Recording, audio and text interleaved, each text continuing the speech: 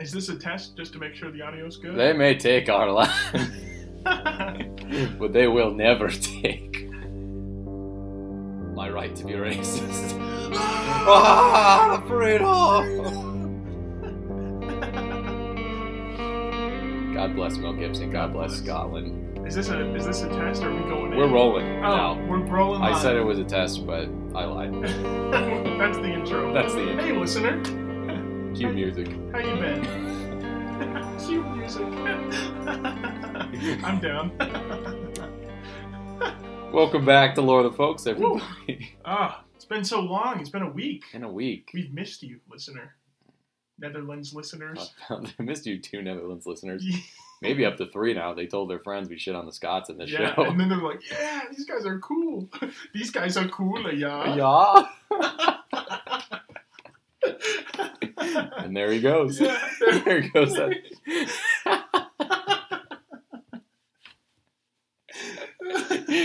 Oh, he's gone. Yeah. Oh. Well, thanks for tuning in, Netherlands listener.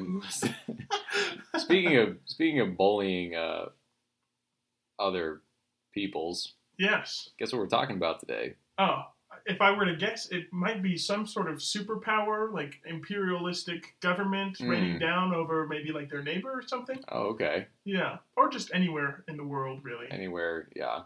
Yeah. How close was I? Right on the money, baby. We're talking about Britain, baby.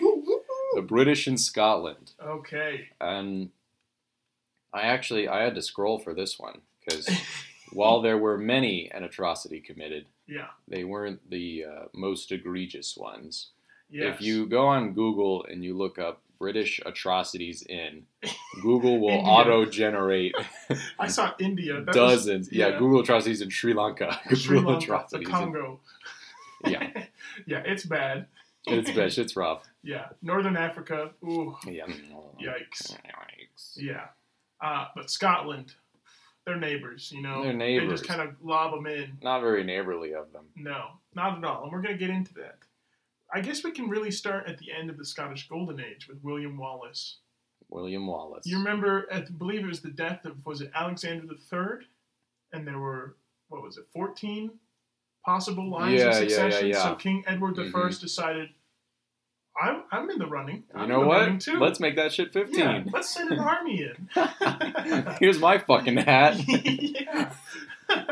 So that probably was the first. I mean, there was quite a bit with the Romans in the Iron Age from 100 to 400. But after the CE, veritable collapse of the Roman Empire, they sort of withdrew a lot of territory. And absolutely. They had a nice meat shield of barbarians between the Scottish and what would become the Holy Romans. Yeah, absolutely. And like for the most part, Scotland really just fought within itself in the clan system pretty much. So for, relatively, Scotland's biggest enemy is themselves. Yeah. That'll do it to you. Yeah. But really, the British really kind of started fucking him over with Edward I when he threw his hat in the ring. Yeah. So we talked about William Wallace in the introductory episode. Yes. And if you remember, it was the Battle of Stirling River, I believe. I got my notes right here. I'll pull it up. Let's pull up the old. Let's see here. The Battle of Stirling Bridge. Stirling Bridge, that really solidified William Wallace as kind of the hero of Scotland. Mm-hmm. The became the rallying figure. Yeah, exactly. Yeah. So he was really, he was a big deal. Scotland, that was literally like, William Wallace kind of embodied kind of like the stubborn but independent nature of Scotland culture. Yeah, and a lot of their cultural icons nowadays are those symbols of the independence that they long for. They really long for it. Yeah. So William Wallace, we didn't talk much about his death. But here's a pretty gross thing to happen to him. So if you've ever seen the movie Braveheart, they kind of cut away before this juicy part happens. But he was hung, drawn, and quartered. That'll do it. And his body parts were paraded through the streets of London as a great victory to Britain. So there's William Wallace for you. Yeah, he got messed up pretty bad. This for sure did not help England's cause. Literally taking the hero of Scotland and slicing him up And fucking, yeah. Yeah, parading his entrails. Rob Starking his ass around. Yeah, here comes the King of the North. Oh, God. Rest in peace. It's like, oh, I get the reference.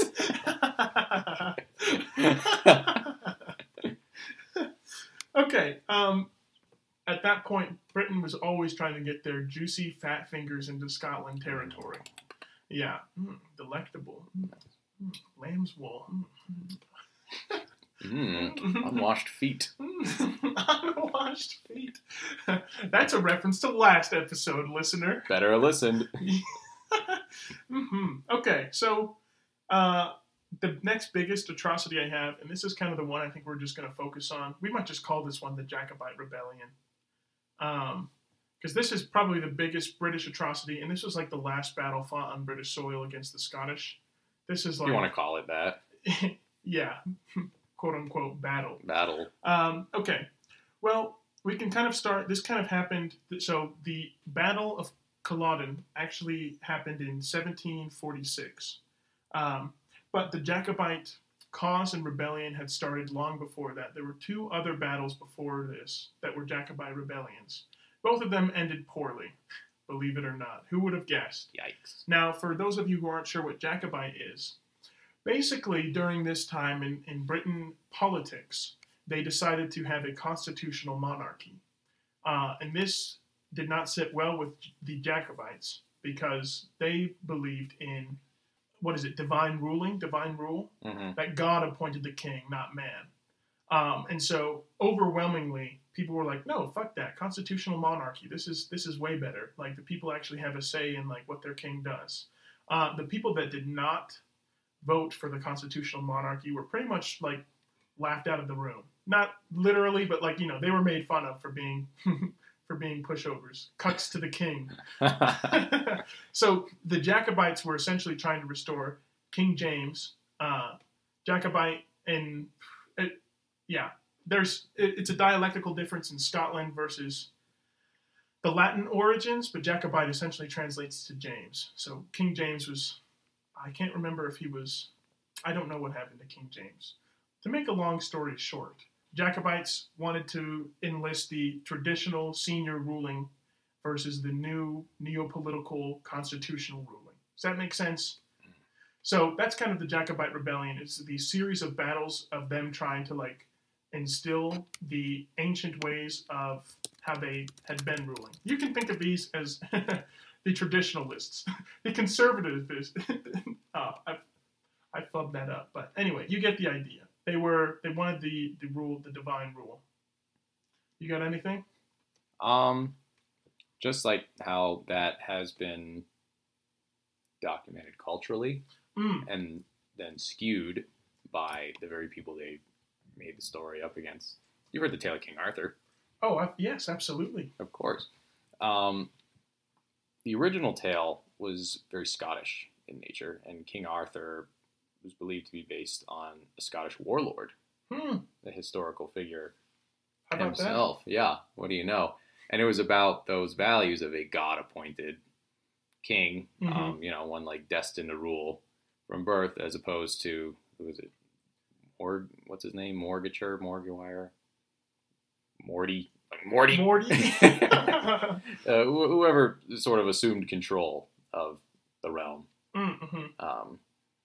And it also included a lot of the like pagan, figures and stuff. Lady of the Lake, for sure, swords and shit. There were druids. It's like a whole another realm, like he goes to in the older tales. And a lot of those, or that sort of version of King Arthur, that original version, was skewed by the Christian British, who then turned it into more of a tale, and that's where we get the stories of like King Arthur and the Knights of the Round Table and King Arthur and the Holy Christian Grail. Values where virtues. King Arthur, who already in power, we don't really talk about how he got the power and how he was really like a symbol of like independence and God chosen ruling. And it's like, oh, let me go find Jesus's cup.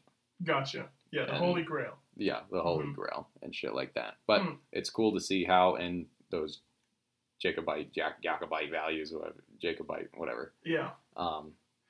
were translated into like the stories that they tell, and how King Arthur was sort of like this longing for a just king, seeing as, well, the kings of Britain weren't exactly just to the Scottish. Never. Not once. Not once. Huh. Wow, very cool. Yeah.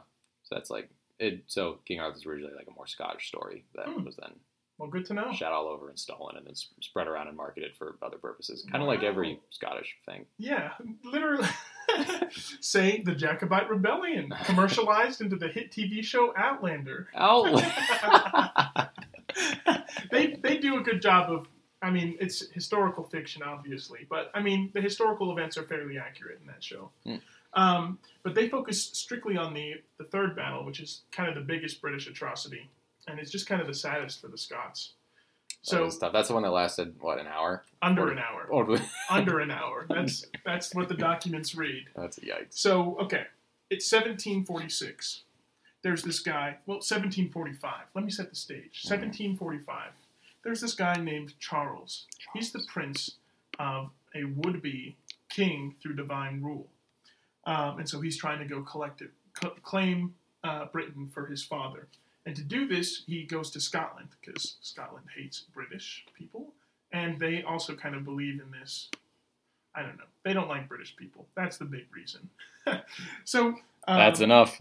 Yeah, they call him the Bonnie Prince Charlie. He had a very pretty face. Never seen war. He was raised in France, pretty much, or he was born in Rome and then kind of traveled around, stayed quite a significant time in France. I was going to say that's at least out here in America, that is a good move, is commissioning French people to join your cause on account of they don't like the British. Booyah. It is known... Literally no one likes the British. No one likes it. That has been a sentiment that is known to come in clutch, especially out here. Oh, yeah. Absolutely.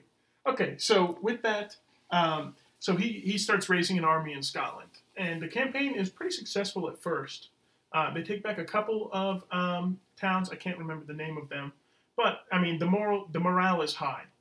At this time, too, Britain is fighting, I believe, is it the 9 Years' War? Okay. So their main forces are occupied away from the north. And this, to the Bonnie Prince, is like, this is a perfect fucking setup for them to, like, fight back, claim their independence, and, like, instill the divine right of king. Yeah, they could just spit roast him right now. Exactly. Well, but yeah. What happens next, I wonder? So then what happens? Okay, so there was a man, his name was Duke Cumberland, and he was entrusted to... Duke Cum. This is an academic show. Yeah, this is a show about learning. So the Duke was entrusted to protect from northern invaders, pretty much. They got wind of the Jacobite Rebellion really picking up steam, so the Duke was like, okay, we'll go up and march and fuck them up. And so he was pretty much the line of defense against Britain. The Jacobites, on the other hand, were, they were still collecting steam. Lots of people were on their sides for this. Lots of Scots. So they were collecting quite an army as well. This is the most fatal error that happens. The Bonnie Prince Charlie knows that tomorrow... did I write down the date? That tomorrow, April 16th, is not Cunningham. Let me just start Tell it as it is. The Bonnie Prince Charlie knows that April 16th is Duke Cumberland's birthday. And so he decides to march Scottish forces overnight for a surprise attack, because they think they're going to be celebrating the Duke's birthday. The Duke, on the other hand, is not a dumbass and doesn't celebrate his birthday during a war. So he is ready and well-rested for whatever happens in the next few days. Dawn arrives, the Scots are there, they are disheveled, they are exhausted. They've been walking all night. Literally all night. And like some of their forces are trailing behind because everyone is so goddamn tired. This surprise attack does not work well at all.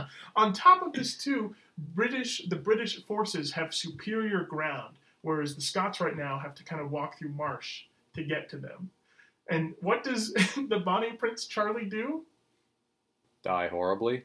He actually does not, but he sends his men to die horribly. Straightforward. They are not in formation. They have no semblance of organization. It is literally barbarians running into musket fire. This dude's fucking on 24 hours of no sleep, running out of the mud. Yeah, exactly. And then they're just running into a kill zone, pretty much. Oh, God. They're wearing those fucking kilts, too. Yeah. So that's just mud on balls. Oh, yeah. And bayonets in balls. Oh, yikes. So, yeah, some of the Scots actually do break the first line, but they are quickly and quite literally cut down by the second line of formation. They didn't expect multiple lines, I guess. I don't know. I mean, it was a massacre. I like how Duke Cumberland knows that above all else, the Scots are fucking petty. Oh, yeah. And if they have to march their soldiers for a day straight to attack you on your birthday, they will happily do so. 100%. Even if it is a suicide mission. Oh, yeah. And it quite literally was.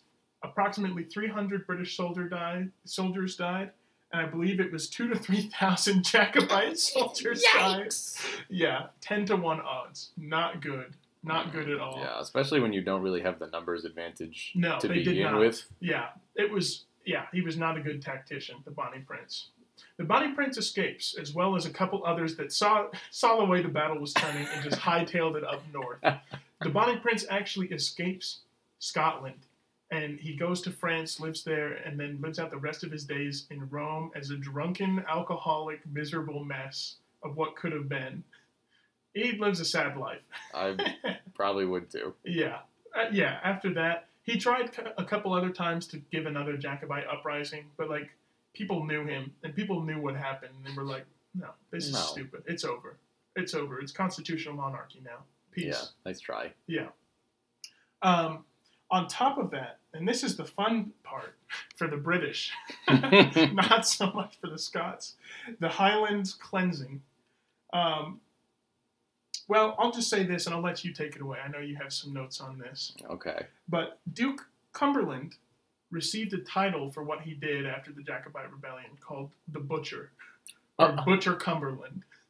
Go ahead. Tell me about the Highlander cleansing. It's more of a clearance. So, you remember the stock market crisis? 2008? Yeah. Yeah. And there was a housing crisis and lots of unpaid debts and mortgages and things like that. Yeah, lots of interest. Yeah, it was pretty much that, but all of the Highlands of Scotland. And this was shortly after that failed. This was a thing that happened from 1750 to 1860. And it was landlords who, the wealthy elite of the Highlands, mainly the British people who, kind of did what British do. Yeah. And it came in a number of, just waves of, different reasons or excuses to, kick the Scottish out. Yeah. Pretty much just, forcibly simple enough. Evict them. The first one was agricultural improvement, driven by the need for landlords to increase their income. Oh God. I see where this is going. With many landlords having crippling debt. They were kicking the people out so that they could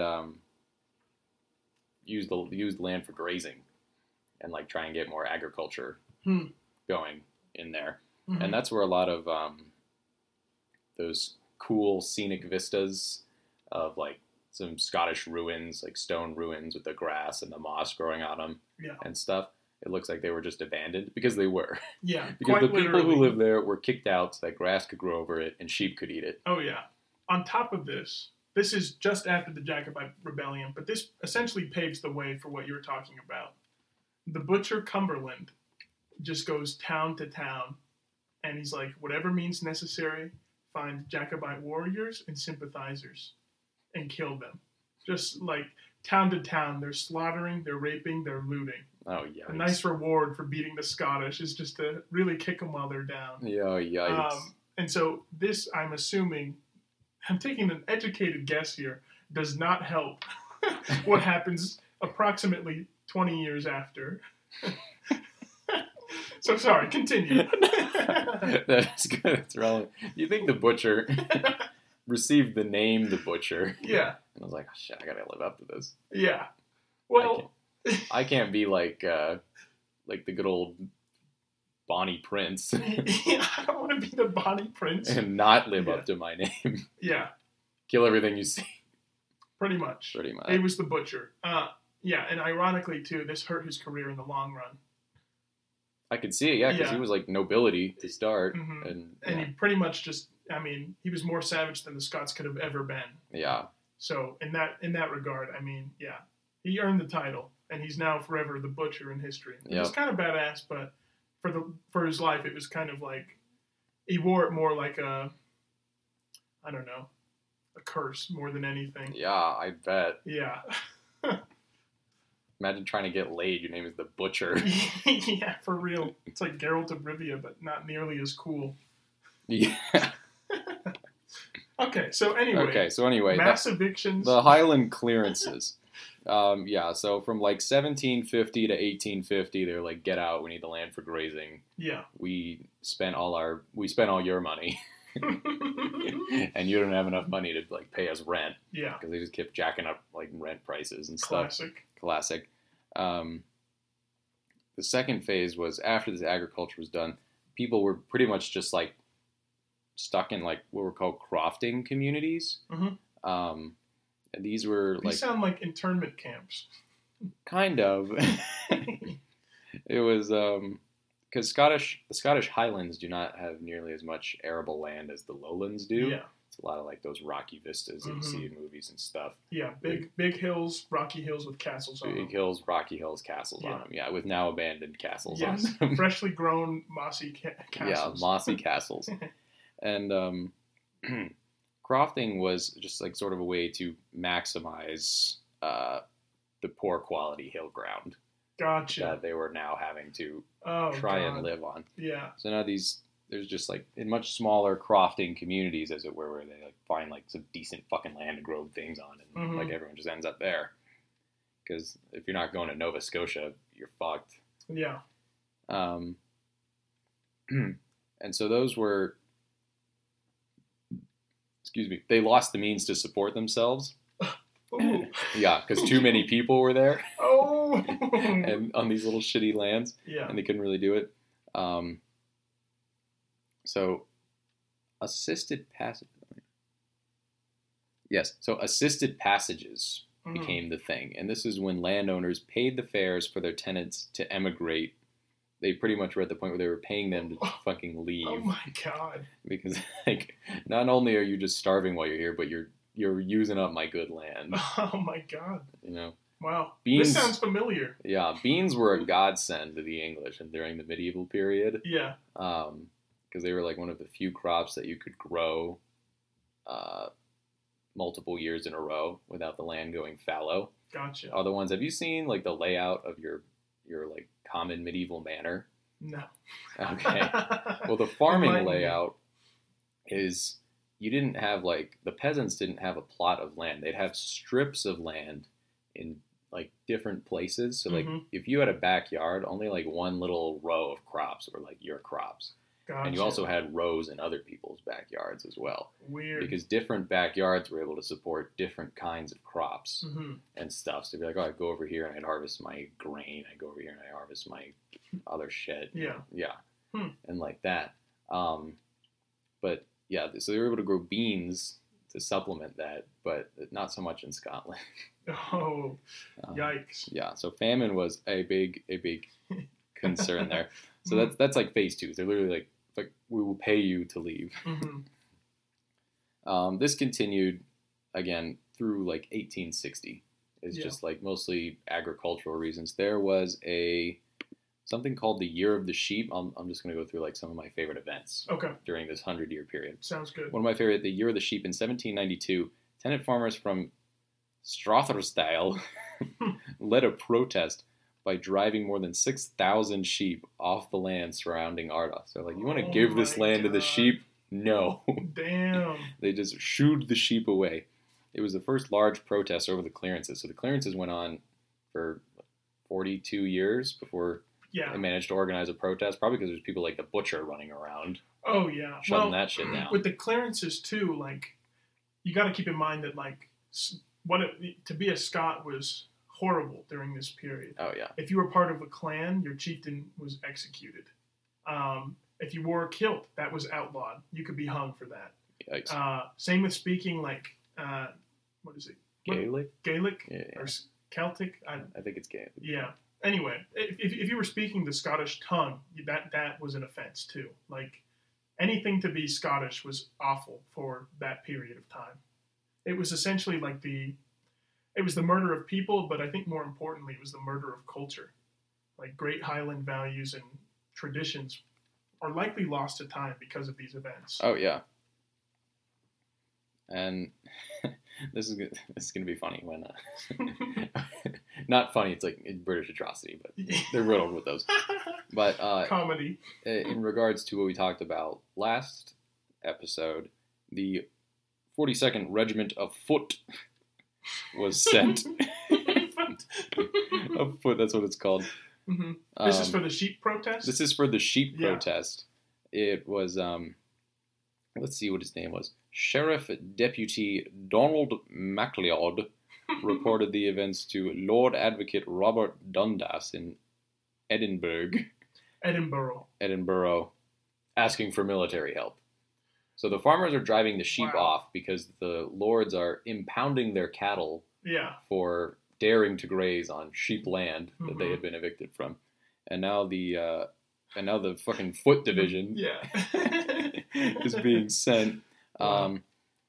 And until they got there, just because the military presence in the Highlands, it can't be as high as elsewhere because I believe there was a revolution in France going on.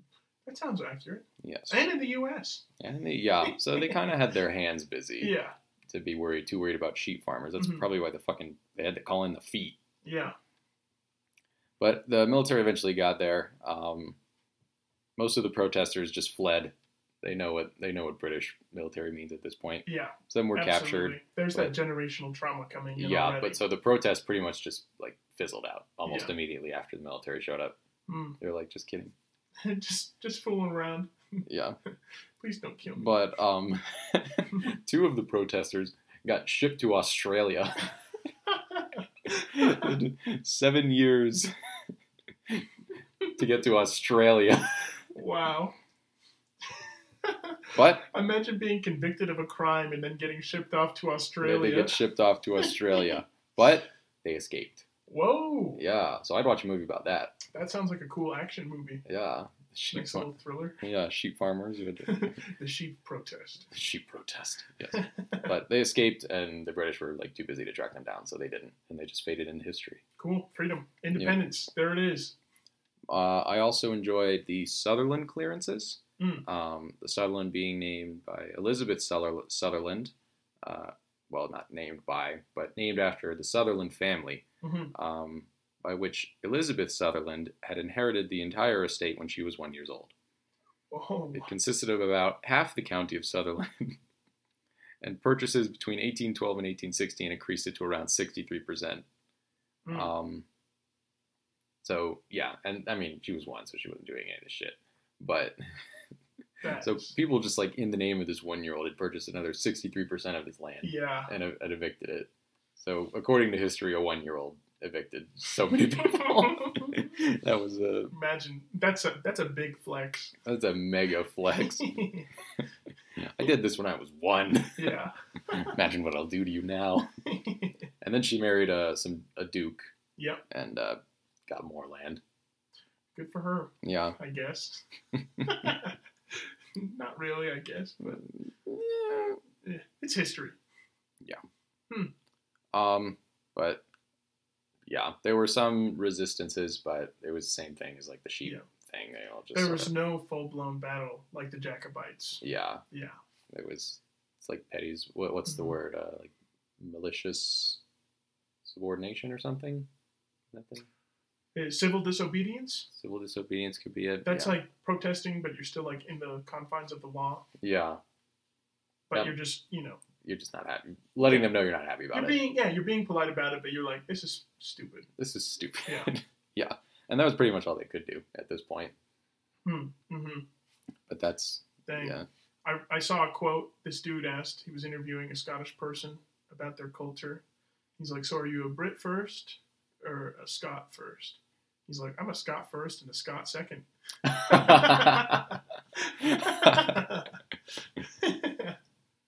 This eventually ended when the Highland Land League achieved land reform through something called the Crofters Act.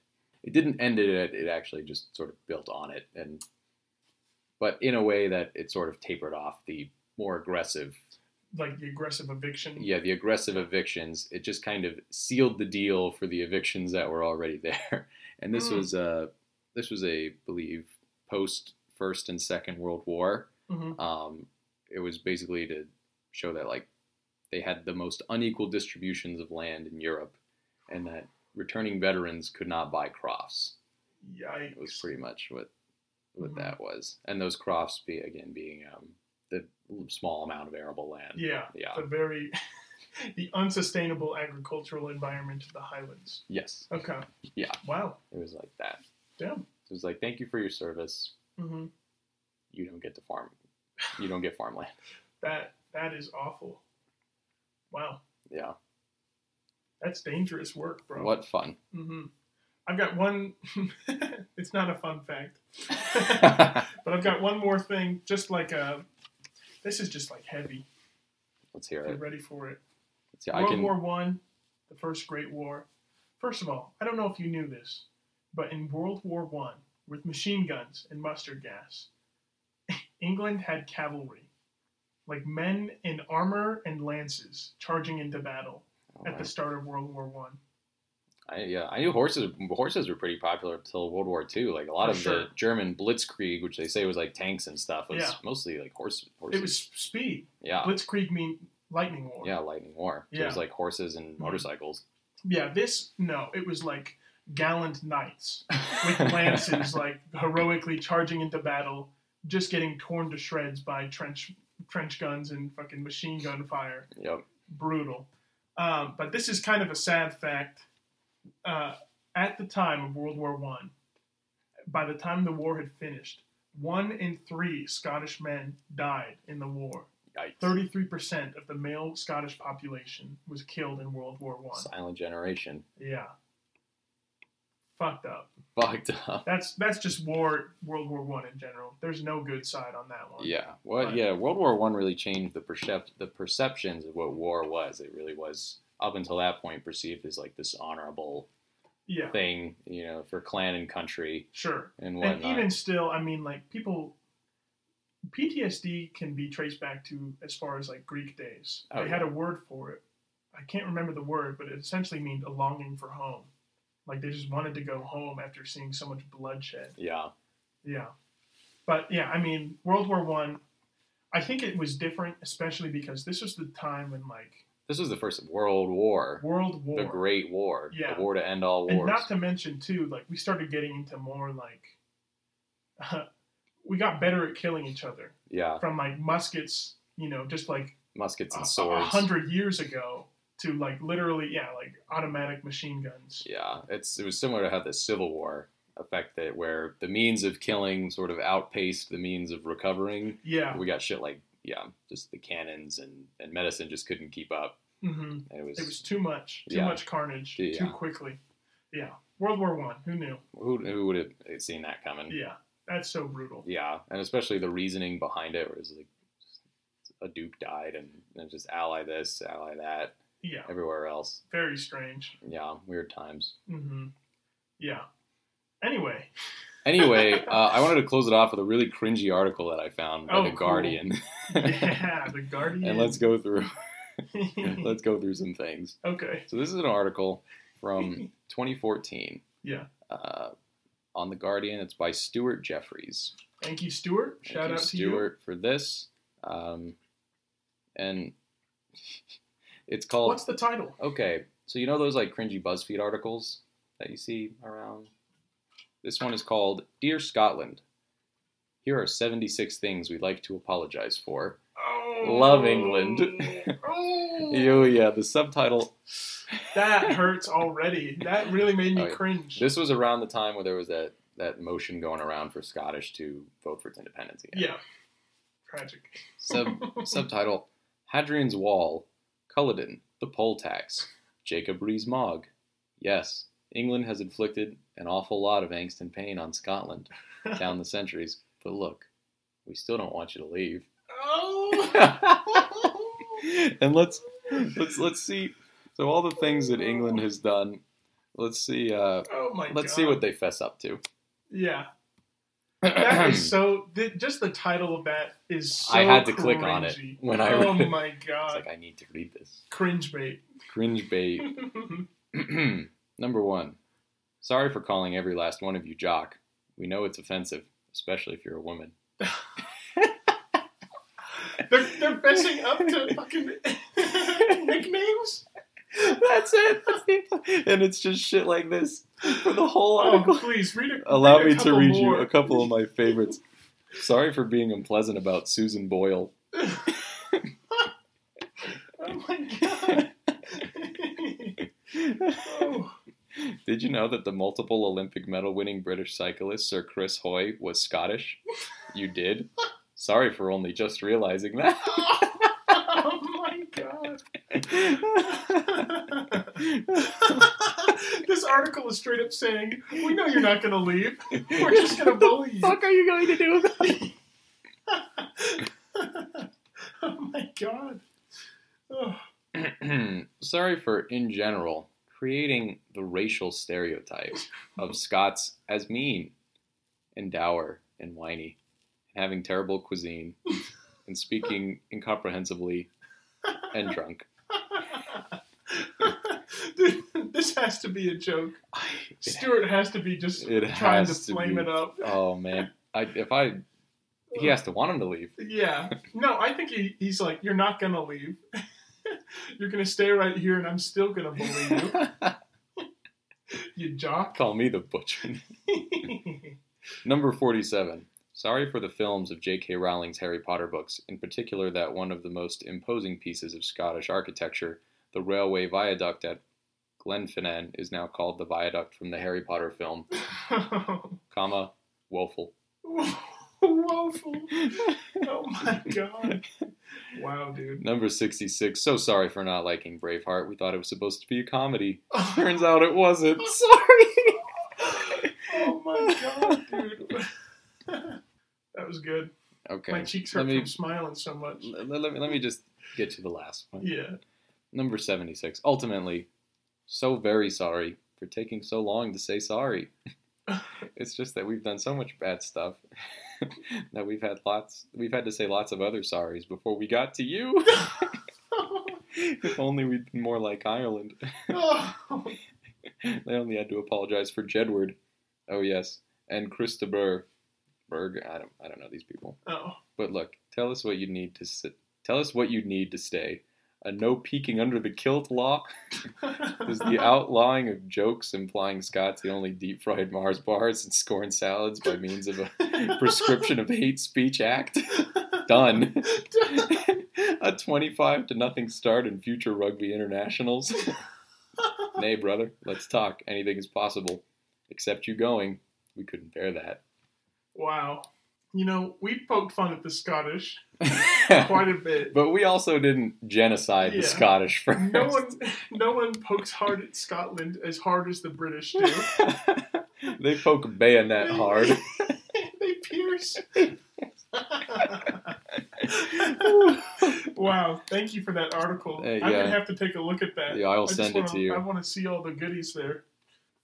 Okay, well. All right, well, thank you so much for listening. I'm glad we could talk about this. Amen. Make sure to tune in next week when we come to the crescendo of our Scottish discussion. Finale. The Kelpie. And we talk about the Kelpie. Yeah, I think we're also going to talk a bit about Nessie, too. I just feel like... We got to get Nessie in there. A couple of links. We're talking about lochs. Nessie lore. Yeah. Cool. See how they got along. Yeah. All right. They got along well. They hung out. All right, well, thanks so much for tuning in. Let us know what cryptid or culture you'd like us to talk about next time. Scotland. Yeah. We want to know. Thank you. Peace. Bye-bye.